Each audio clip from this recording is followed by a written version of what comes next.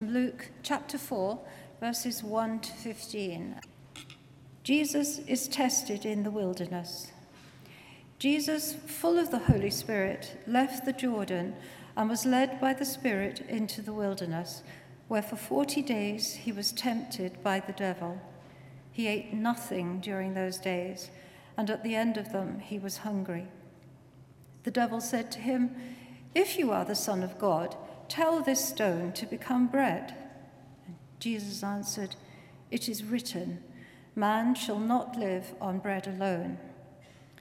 The devil led him up to a high place and showed him in an instant all the kingdoms of the world. And he said to him, "I will give you all their authority and splendor.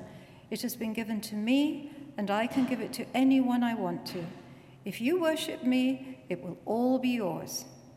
Jesus answered, "It is written, worship the Lord your God and serve him only." The devil led him to Jerusalem and had him stand on the highest point of the temple. "If you are the Son of God," he said, "throw yourself down from here. For it is written, he will command his angels concerning you to guard you carefully. They will lift you up in their hands so that you will not strike your foot against a stone." Jesus answered, "It is said, do not put the Lord your God to the test." When the devil had finished all this tempting, he left him until an opportune time.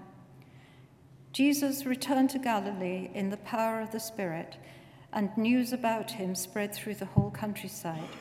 He was teaching in their synagogues, and everyone praised him.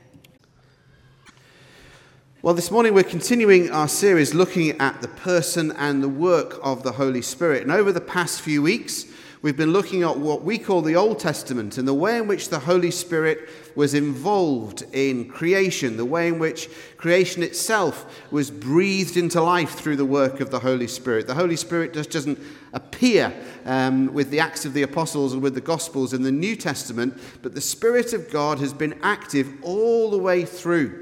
We've seen over the past few weeks how the Spirit of God comes upon prophets and upon priests and upon kings. The Spirit of God is given for a specific reason, for a specific purpose, for a limited time. That's the way in which the Spirit of God, the Holy Spirit, works in, as I say, what we call the Old Testament, given to kings and prophets and priests. Next week, on Pentecost Sunday, in the morning at least here at P.St.G's, we'll be looking at the way in which the Spirit was given in a new way. And from that first Pentecost Sunday, when the church came into being, the Holy Spirit now is available to every single person, every single believer, every single Christian has the Holy Spirit living inside them, irrespective of gender, irrespective of age, irrespective of ethnicity, irrespective of race. The Holy Spirit is now given to every single Christian. In fact, Paul says in the New Testament that you cannot be a Christian without the Holy Spirit living inside you. If you are a Christian, the Holy Spirit lives inside you. You cannot be a Christian without the Holy Spirit. The Holy Spirit lives inside you. Paul describes it in terms of that same power that raised Jesus Christ from the dead is at work in us who believe. So the same Spirit that breathed life into the corpse of Jesus is that same Spirit that next Sunday we'll look at was breathed upon and into the early church and is also breathed into and resides in each one of us who knows and loves Jesus. And the reality is that we cannot live the lives that we want to live or that God wants us to live by ourselves. We cannot pull ourselves up by our bootstraps. We cannot, however nice, however good, however religious, however prayerful, however much we read the Bible, however peaceful, gentle, loving, patient, kind, we cannot do it by ourselves. We need the Holy Spirit living inside us. And the real question is not whether we have the Holy Spirit. The real question is, does the Holy Spirit have us? Are we filled in an ongoing way with the Holy Spirit? Is the life of God deepening within us? Is the power of God, the peace of God, the love of God, the patience of God, the kindness of God being seen ever more evidentially in our lives? Is the fruit of the Spirit being reproduced in us? Are we more loving than we were 6 months ago? Are we more patient drivers than we were a year ago? Are we kinder than we were 5? There's various people prompting each other and going, yeah, that's for you. That's not kind if you do that. Can I just say that? You need to be more kind. If you're prompting the person that you think needs to be kind, you need to be kinder and more patient. But that's the reality. I came across on the BBC News website this week evidence of the work of the Holy Spirit. This photograph is of a speed camera in Viersen in Western Germany. And this speed camera went off because the driver was obviously speeding, but they got away without the €105 and the £93 fine because of what was referred to in the official police report as a work of the Holy Spirit. This white dove that you can see has totally obscured the face of the driver. Which meant that the driver wasn't prosecuted because they couldn't actually identify who the driver was. And the official report said this: "It is no coincidence, we feel, that the Holy Spirit intervened." It's the official police report. "We have understood the sign and leave the speeder in peace this time." But the officials in Viersen, near Germany's western border, added, "We hope that the protected speeder likewise understands this hint from above and drives appropriately in the future." Maybe it's the Holy Spirit, maybe it isn't. But what we're going to look at this morning is the way in which the Holy Spirit, and a particular aspect of the work of the Holy Spirit, and the way in which the Holy Spirit enables. But I want to look at this particular enabling work of the Holy Spirit in a way which is a bit different. And in a way which, if I'm honest, as I was preparing the talk this week, surprised me in the direction that the talk went. Sometimes that happens. You come to a passage and you think you know where the talk's going to go, but you just get this sense when you're looking at a passage that God takes you in a particular direction that's different to the one that perhaps you had expected. Next week, we will look quite rightly at the experience of the Holy Spirit. We'll look at the gifts of the Holy Spirit. We'll look at the difference that the Holy Spirit makes. And as I said before, we cannot live the lives that God wants us to live without the Holy Spirit living inside us. The Holy Spirit enables us to lead the lives that God wants us to live. And the reality is that if you look through the New Testament, this wasn't just true in the life of the early church. This was also true in the life even of Jesus. Jesus, who was fully human, but also fully divine. The work of the Holy Spirit, the person of the Holy Spirit, is involved in the life of Jesus. He is there right at the beginning. In Luke's Gospel, we're told of the Archangel Gabriel appearing to Mary. And these words, "The Holy Spirit will come on you, and the power of the Most High will overshadow you." The Annunciation and the Incarnation, those are the two technical terms given to the announcement of the birth, but also then the coming to birth of Jesus himself. And the Holy Spirit is involved. The Holy Spirit is involved in the Annunciation, the conception, and indeed of the birth, in the Incarnation. And then in those words that Sue read to us a few moments ago from Luke chapter 4, 30 years later, Jesus prepares to begin his public ministry. And again, the Holy Spirit appears in that incident. Just after, at the end of Luke chapter 3, where the genealogy, Jesus' family tree, is written out, expressing and emphasizing the humanity of Jesus. Now in Luke chapter 4, we have the divinity of Jesus emphasized. And we get these interesting phrases that refer to Jesus. This is Jesus, God become a human being, fully God, fully human. Luke describes Jesus in this way, in Luke chapter 4 and verse 1. Jesus, full of the Holy Spirit, was led by the Holy Spirit. Last week, Paul spoke about the way in which the Spirit anoints people. Well, at the baptism of Jesus, Jesus is anointed. He's set apart for, he's empowered for, he's enabled for his public ministry. He's affirmed because the heavens open at his baptism and a dove that will later appear on a German speed camera comes down from heaven, a bodily form of the Holy Spirit, and a voice comes saying, "This is my Son, whom I love." Jesus is anointed and Jesus is affirmed at his baptism. Now, there's a question, there's a discussion, who needs to hear and who needs to see?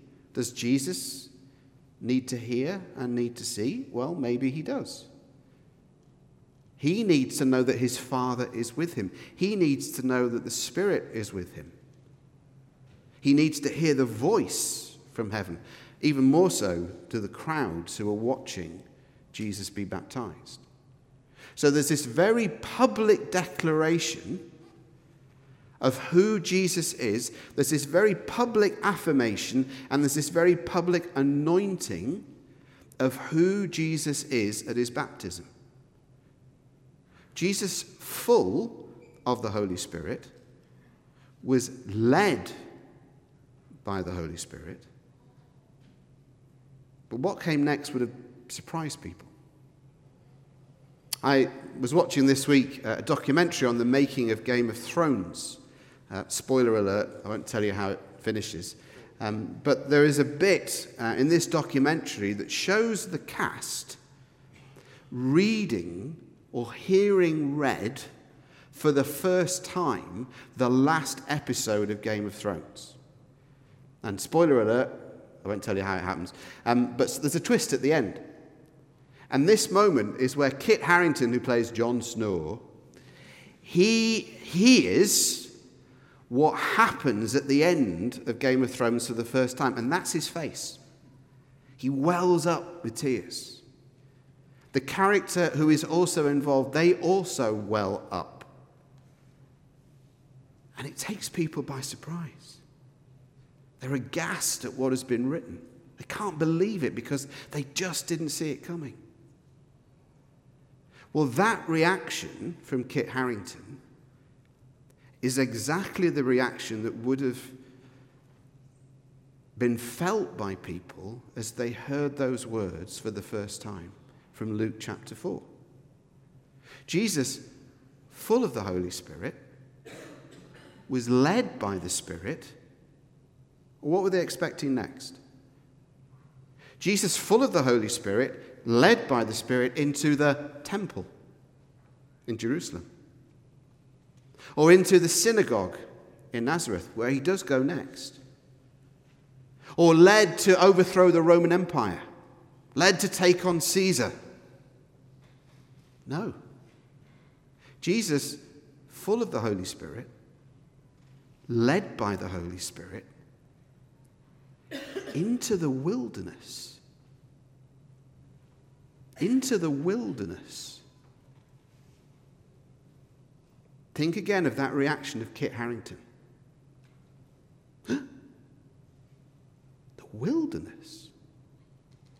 You see, for the people of God at the time of Jesus, the wilderness meant various things. The wilderness meant, well, it referred back to the Exodus and where the people of God had to wander around for 40 years in rebellion against God because of punishment, because they didn't believe God and enter the promised land. The wilderness, that was a place of sin, of rebellion. The wilderness was a place of evil. The wilderness was the place where God wasn't. The wilderness was the place where God isn't.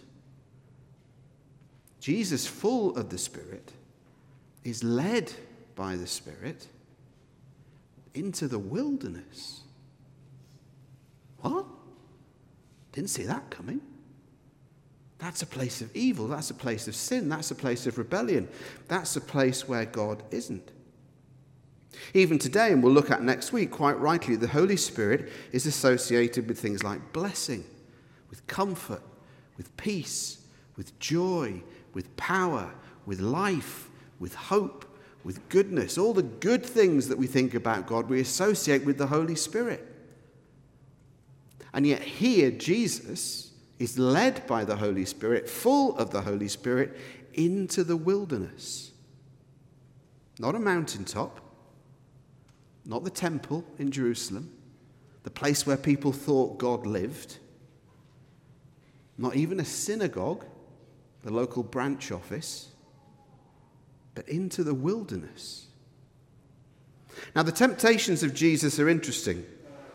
It's usually preached about at the start of Lent. As the devil comes 3 times to test Jesus, there's temptations around physical need, where Jesus is tempted and tested to turn stones into bread. There are questions about authority or forcing God's hand. And there are these 3 temptations to do with materialism, to do with power, and to do with false spirituality, shortcuts to what God would eventually want. But I don't want to focus on those 3 temptations this morning. I simply want to focus on the idea of wilderness. Jesus, full of the Holy Spirit, was led by the Holy Spirit into the wilderness. It's a repeated experience, actually, and has been, of millions of Christians over the last 2,000 years. That actually the wilderness is a place where God does some of his deepest work. It was captured by this Carmelite monk in the 6th century, St. John of the Cross, who called it the dark night of the soul. Richard Foster, a modern writer on Christian spirituality, calls it the prayer of the forsaken. It's a time when there is a sense of God's absence. It's known and referred to by some people as Deus absconditus, where God hides.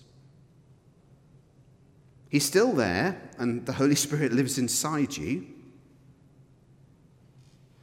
But again and again, and if you talk to people who have been Christians for a while, they will quite often refer to times that have been difficult, times that have been tough, times when it is as though God has withdrawn his presence. I've mentioned before, I've been a Christian for about 6 or 7 years, when I became a Christian at about 17, and for the first 6 or 7 years, God was there. Every prayer answered, bang, boom. And then I was about 24, 25, I was working for a Christian organisation, and I woke up one morning, and it was as though somebody had pulled the plug out. And God just wasn't as close as he had been. And I remember talking to a friend, and we went for a 2-hour walk around this park in Leicester, and we went through every single aspect of my life. I confessed every single sin that I could think of, and several that I couldn't have thought of, and he suggested to me that I might have committed.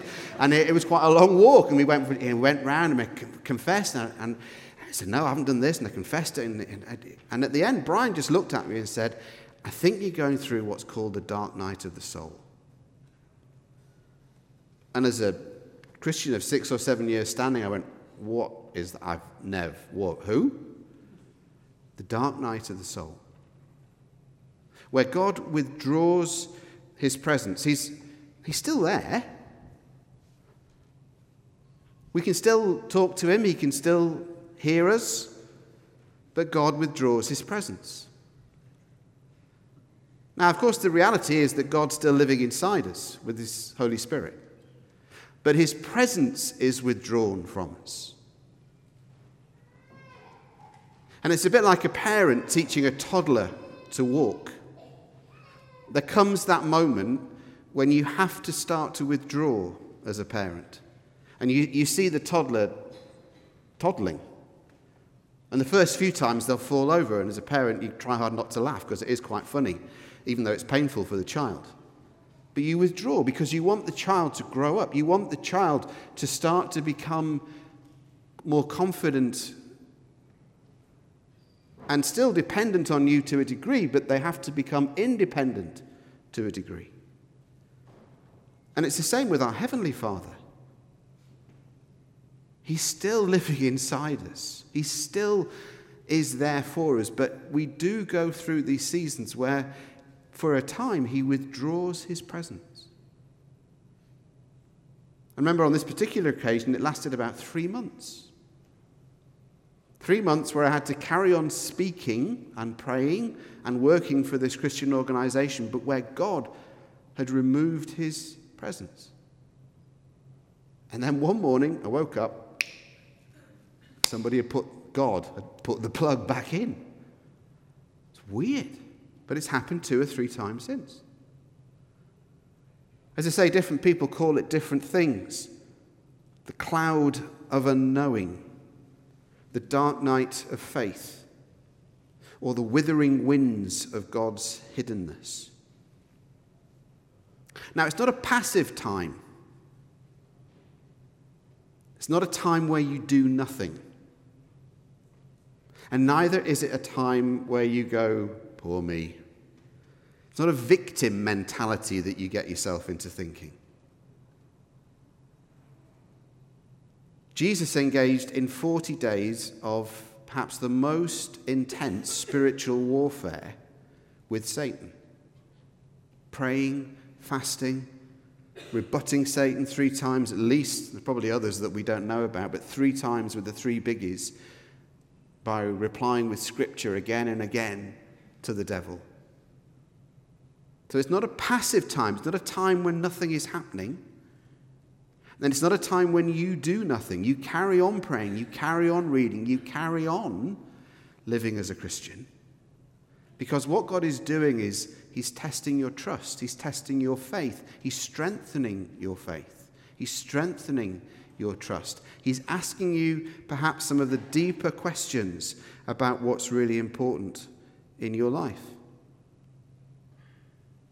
And this almost sounds heretical to say it. But the faith of Jesus is stretched during these 40 days. The faith of Jesus is strengthened because Luke very deliberately chooses his words. In Luke 4, chapter 1, he says Jesus, full of the Holy Spirit, is led by the Holy Spirit into the wilderness. But in Luke chapter 4 and verse 14, when Jesus comes back out of the desert and comes back in to Nazareth, he describes Jesus as returning in the power of the Spirit. Something has happened to Jesus. Now again, we need to be careful because Jesus was always fully God and fully human. But something in the nature of who Jesus is has quantifiably changed. He isn't less God or more God, but something has happened in the wilderness because he now is described as returning in the power of the Spirit. And as I say, it's often in the wilderness that Jesus will do in us the deepest work. St. John of the Cross put it this way: God's love is not content to leave us in our weakness. And for this reason, he takes us into a dark night. He weans us, there again you get the parenting analogy, he weans us from all the pleasures by giving us dry times and inward darkness. No soul will ever grow deep in the spiritual life unless God works passively in that soul by means of the dark night. I wonder if that's how the disciples felt between ascension and Pentecost. That's where we find ourselves today. Thursday, Paul took a group of 30, 40 hardy souls up Carlton Hill in the rain, and they celebrated Ascension Day. Christians all around the world on Thursday remembered Ascension Day, that time when Jesus ascended into heaven. And now we find ourselves in the gap between Ascension Day and Pentecost. And I wonder how it was for the early church, who at that stage didn't know that they were the early church. They've seen Jesus go back into heaven. He's told them, go back into Jerusalem and wait, and you'll be clothed with power from on high. But for 10 days they had to wait and wait and wait. They hadn't read Acts chapter 2 because it hadn't been written, because it hadn't happened. They didn't know what was about to happen on that particular day of Pentecost, when the Spirit would come like a rushing wind into that upper room. Tongues of fire would be on their heads, and they would suddenly start to praise God in different languages. We'll look at that next week. But that in-between phase of waiting, maybe it felt a bit like a dark night of the soul. Were they willing to trust? Were they willing to wait? Were they willing still to believe? Maybe even worse, actually, than between the cross and resurrection. Because they'd seen the risen Jesus. They'd been with the risen Jesus. He'd appeared to them again and again and again. And all of a sudden now he was gone. Someone said it's a bit like following the Scottish football team. It's not the despair that'll kill you, it's the hope. Maybe that's how the disciples felt. They had been with Jesus and now he'd gone, and he's promised that what was going to happen was better, but they didn't know what was about to happen. Maybe that's how they felt. A dark night of the soul. A wilderness experience. The writer Dallas Willard, who died a couple of years ago, was chatting to somebody one day who talked that they were in the middle of this, or about to go into this dark night of the soul. It was a particular health problem.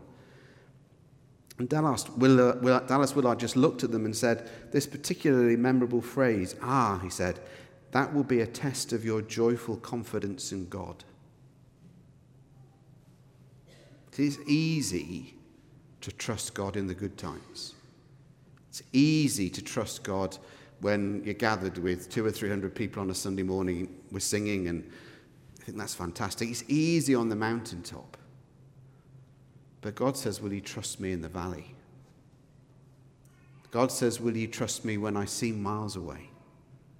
God says, will you trust me when things are going wrong or seemingly going wrong in your life?